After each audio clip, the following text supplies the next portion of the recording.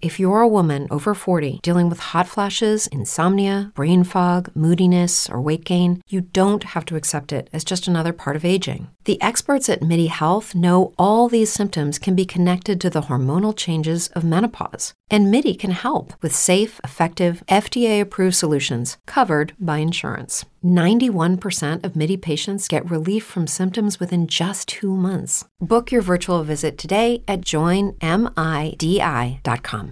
Introducing Wondersuite from Bluehost.com, the tool that makes WordPress wonderful for everyone. Website creation is hard, but now with Bluehost, you can answer a few simple questions about your business and goals, and the Wondersuite tools will automatically lay out your WordPress website or store in minutes. Seriously. From there, you can customize your design, pick your brand colors, and add blocks. No custom theme or coding required. You'll get content suggestions that you can keep or revise, and with Yoast SEO built in, we automatically help you get found in search engines. From step-by-step guidance to suggested plugins to an AI-powered help bot, our built-in tools make WordPress wonderful for everyone. Maybe that's why Bluehost has been recommended by WordPress.org since 2005. Whether you're a beginner or a pro, you can join over 2 million Bluehost users. Go to bluehost.com/wondersuite. That's bluehost.com/wondersuite. There is always more ways you can serve your audience, more ways you can make sales, following up leads, making sure your audience knows which offer is the best fit for them, making sure they know how it solves the problems they're experiencing, creating new offers to solve new problems that your audience is experiencing, re-engaging past students and clients and finding out what else you can help them with, asking your audience, what else do you need help with right now? And then creating those new offers that help them with what they want, or reworking your old offers to better serve them where they're at right now. Welcome to Imperfect Action. I'm Steph Taylor. For years, I read all the books, downloaded all the freebies, and did all the courses. But it wasn't until I started taking imperfect action that my business had its first $1 million year. Imperfect action is about doing things before you're ready, prioritizing consistent action over perfect action, and moving forward, even when you're not sure you're doing it right. On this show, you can expect mindset advice, actionable marketing tips, and strategies to build a business that brings you more profit, more freedom, and even more joy. Are you on the list to get my daily Biz Boosters?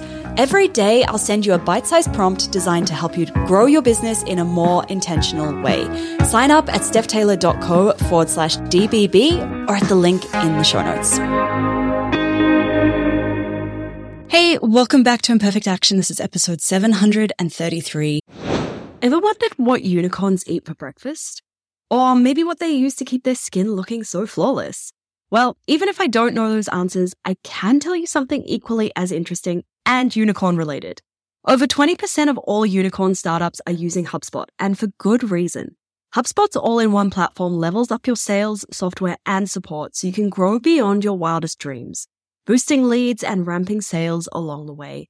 They even have a constantly evolving collection of resources to help startups scale. Plus, with the HubSpot for Startups program, you can save up to 90% off your first year. I'll admit, it does sound too good to be true. But unlike that majestic and also incredibly fictitious unicorn, HubSpot for Startups is all real. To see if you're eligible to save on HubSpot and take your growth to new heights, visit HubSpot.com/startups.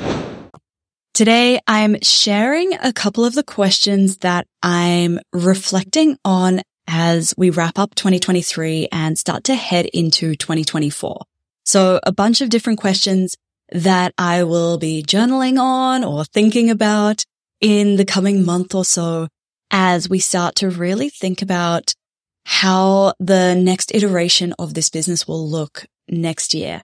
And I encourage you to take some of these questions, tweak them if you need to suit your business a little bit more, and really set aside some time for thinking and deep reflecting. I think that's one thing that we don't do enough as business owners. We get so caught up in the day-to-day doing that we forget to take a step back and ask ourselves what our business needs from us and give our business that attention and that love that it needs from our peace and quiet and thinking time. So the first question that I'm reflecting on is, what is the next level of my business and what is stopping me from getting there? So what does that next level look like? What do I do in that next level of my business? What don't I do? That's just as important as the things that I do, because the things that I say no to then free up my time for a more intentional yes to the things that I want to do. What is stopping me from getting to that next level of my business? For example, I have a terrible habit where I will often leave recording these podcast episodes to the very last minute, and then it creates chaos for me, for my team, and that chaos is not the best use of any of our time and energy. Another thing that holds me back is believing that it's not possible for me. And I know that many of you struggle with this one as well, where it's like, oh, well, that person achieved it, but I couldn't do it because, and then you come up with a whole list of excuses and justifications why it's not possible for you. I sometimes struggle with that one as well. And then once I have a list of things that I need to change, then I can take imperfect action in my business to change those things. But I need to have that list of things to change first. And that's where taking the time to reflect on that question can be so valuable. Question number 2, who does the next level of my business require me to be? So in other words, the person who attracts this kind of business would ... What kind of things do I need to do and who do I need to be to attract that next level of my business? And as the captain at the helm of this business, how I show up impacts everything. And this is why I have invested tens of thousands of dollars in my own personal development and growth, coaching, mindset, all of those things, because how I show up impacts everybody. It impacts my team. It impacts my students. It impacts my audience, my listeners.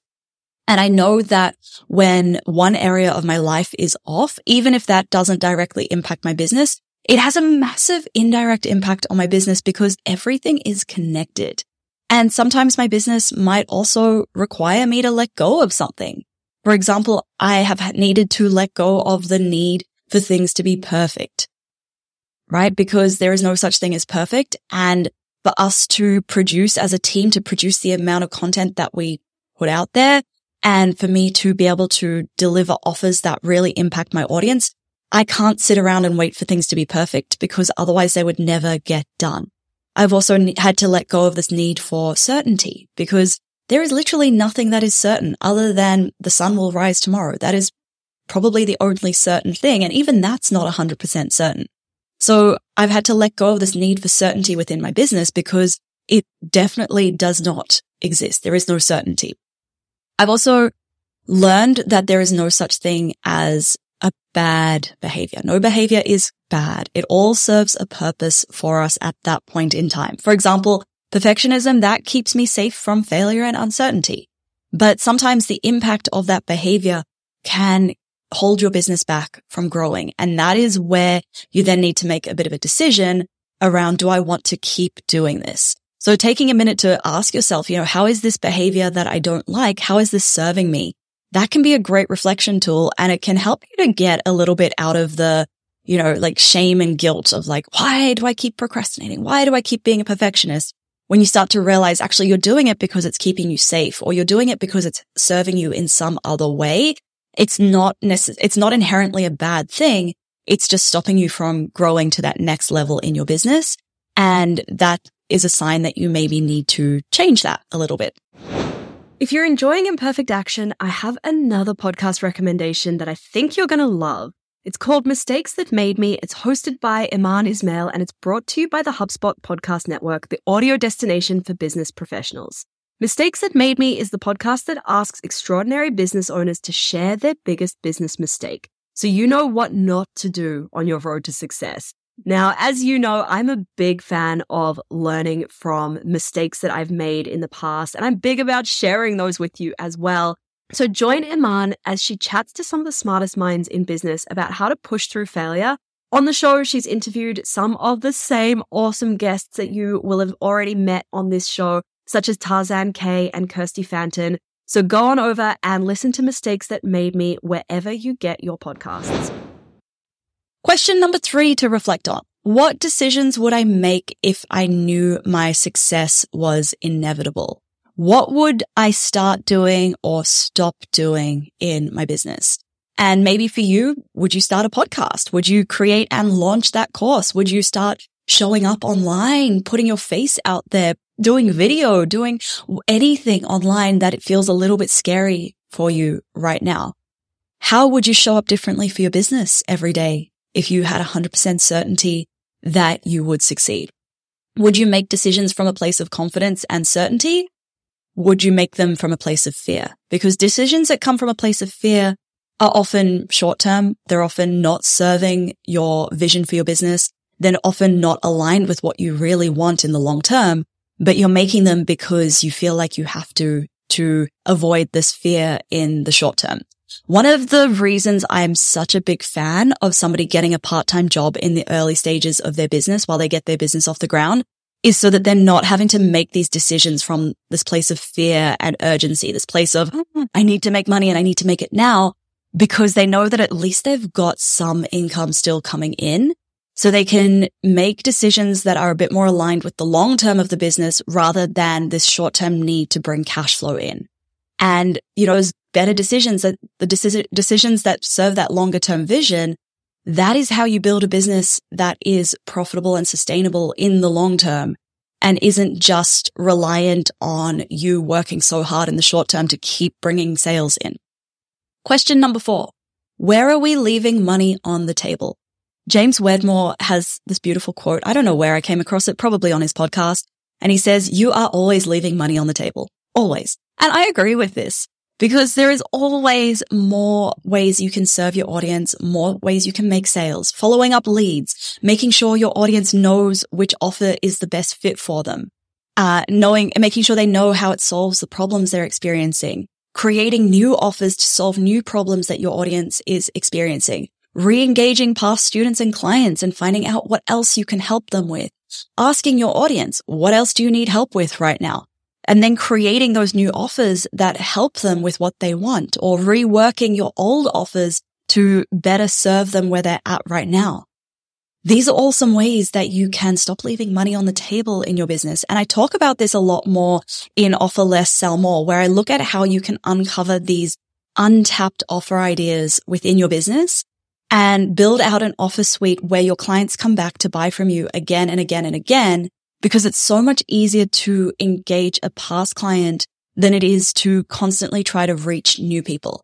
If you're more about Offer Less, Sell More, send me a DM on Instagram. I'm there at stephtaylor.co. Send me OLSM, just one word, or head to stephtaylor.co/OLSM. We'll pop the link to that in the show notes as well. Question number 5. How can we increase course completion rates? Now, with all of my offers, I've always said, if you're going to sign up and let this course gather dust on your shelf of courses that you've bought, I would actually rather that you didn't sign up at all, because it's really important to me that my students finish the courses they sign up for.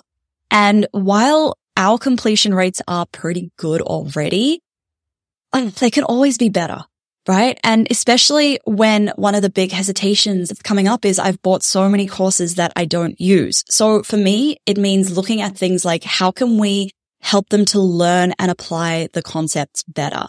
One of those ways is by catering to different learning styles. Some people learn better by watching a video. Some people learn better by listening. Some people learn better by reading a transcript.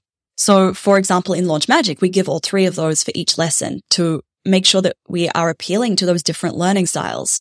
I also look at how can we incentivize action. So for example, in Launch Magic, we have little mini challenges along the way where, for example, somebody can submit their lead magnet, their launch lead magnet that they've created. And if they submit it by the deadline, they go in to win a launch lead magnet review by me. That encourages somebody who is maybe spending a little while trying to be a perfectionist about their lead magnet to get it done and submitted so that I can potentially review it for them. And the caveat here, of course, as a course creator, is that we can't force somebody to take action. And often taking action can be really terrifying. I have said this before. If you're a course creator, you are in the business of behavior change, and behavior change is going to always be met with resistance, fear, procrastination, perfectionism, all of those things, because it is scary. It can be really scary. For example, the podcast launch plan, which is one of my courses that I have given everybody everything that they need, all of the steps that they need to launch their podcast. But until they actually do the thing, they're not going to have a podcast. I've given them all of the steps that they need, but the whole process of recording, of publishing the episode, of putting themselves out there, that can feel really scary to somebody who's never done that before. Okay, question number 6, the last one. What can we simplify? I find it really easy to come up with new ideas and add new things to the business. And my team are amazingly good at executing all of my millions of ideas that I come to them with. But I can often be a little bit too focused on adding new things, and I forget to pause and evaluate whether all the new things are working, whether we need to remove them, whether we need to streamline things. And sometimes that can get a little messy and complicated. And it can lead to us spending time on things that maybe shouldn't require as much time from us. And this also applies to anything where we've been overcomplicating. And sometimes I call myself out on this. For example, if I'm feeling overwhelmed in a launch, I will look at the master project plan that we have in ClickUp for that launch, and I will ask myself, where am I making this more complicated than it needs to be? And then I will remove any unnecessary tasks, because simplicity is a good thing. It can be simple and still be successful, and we don't need to have all of the bells and whistles on every single launch for it to succeed. I've often been midway through a launch where I've been like, actually, you know what? Let's just scrap that part of it altogether because it's just adding too much extra stress to me or to my team. Okay, so there you have it. 6 questions that I am reflecting on as we wrap up 2023 and head into 2024. If you have learned anything from this show, please take 30 seconds to leave a quick rating and a review in Apple Podcasts. I read every single one of them. It means so much to me when you do that. And if you're not already subscribed to the show, hit subscribe so you don't miss every brand new episode released every Monday, Wednesday, and Friday. Thanks so much for listening. Catch you next time.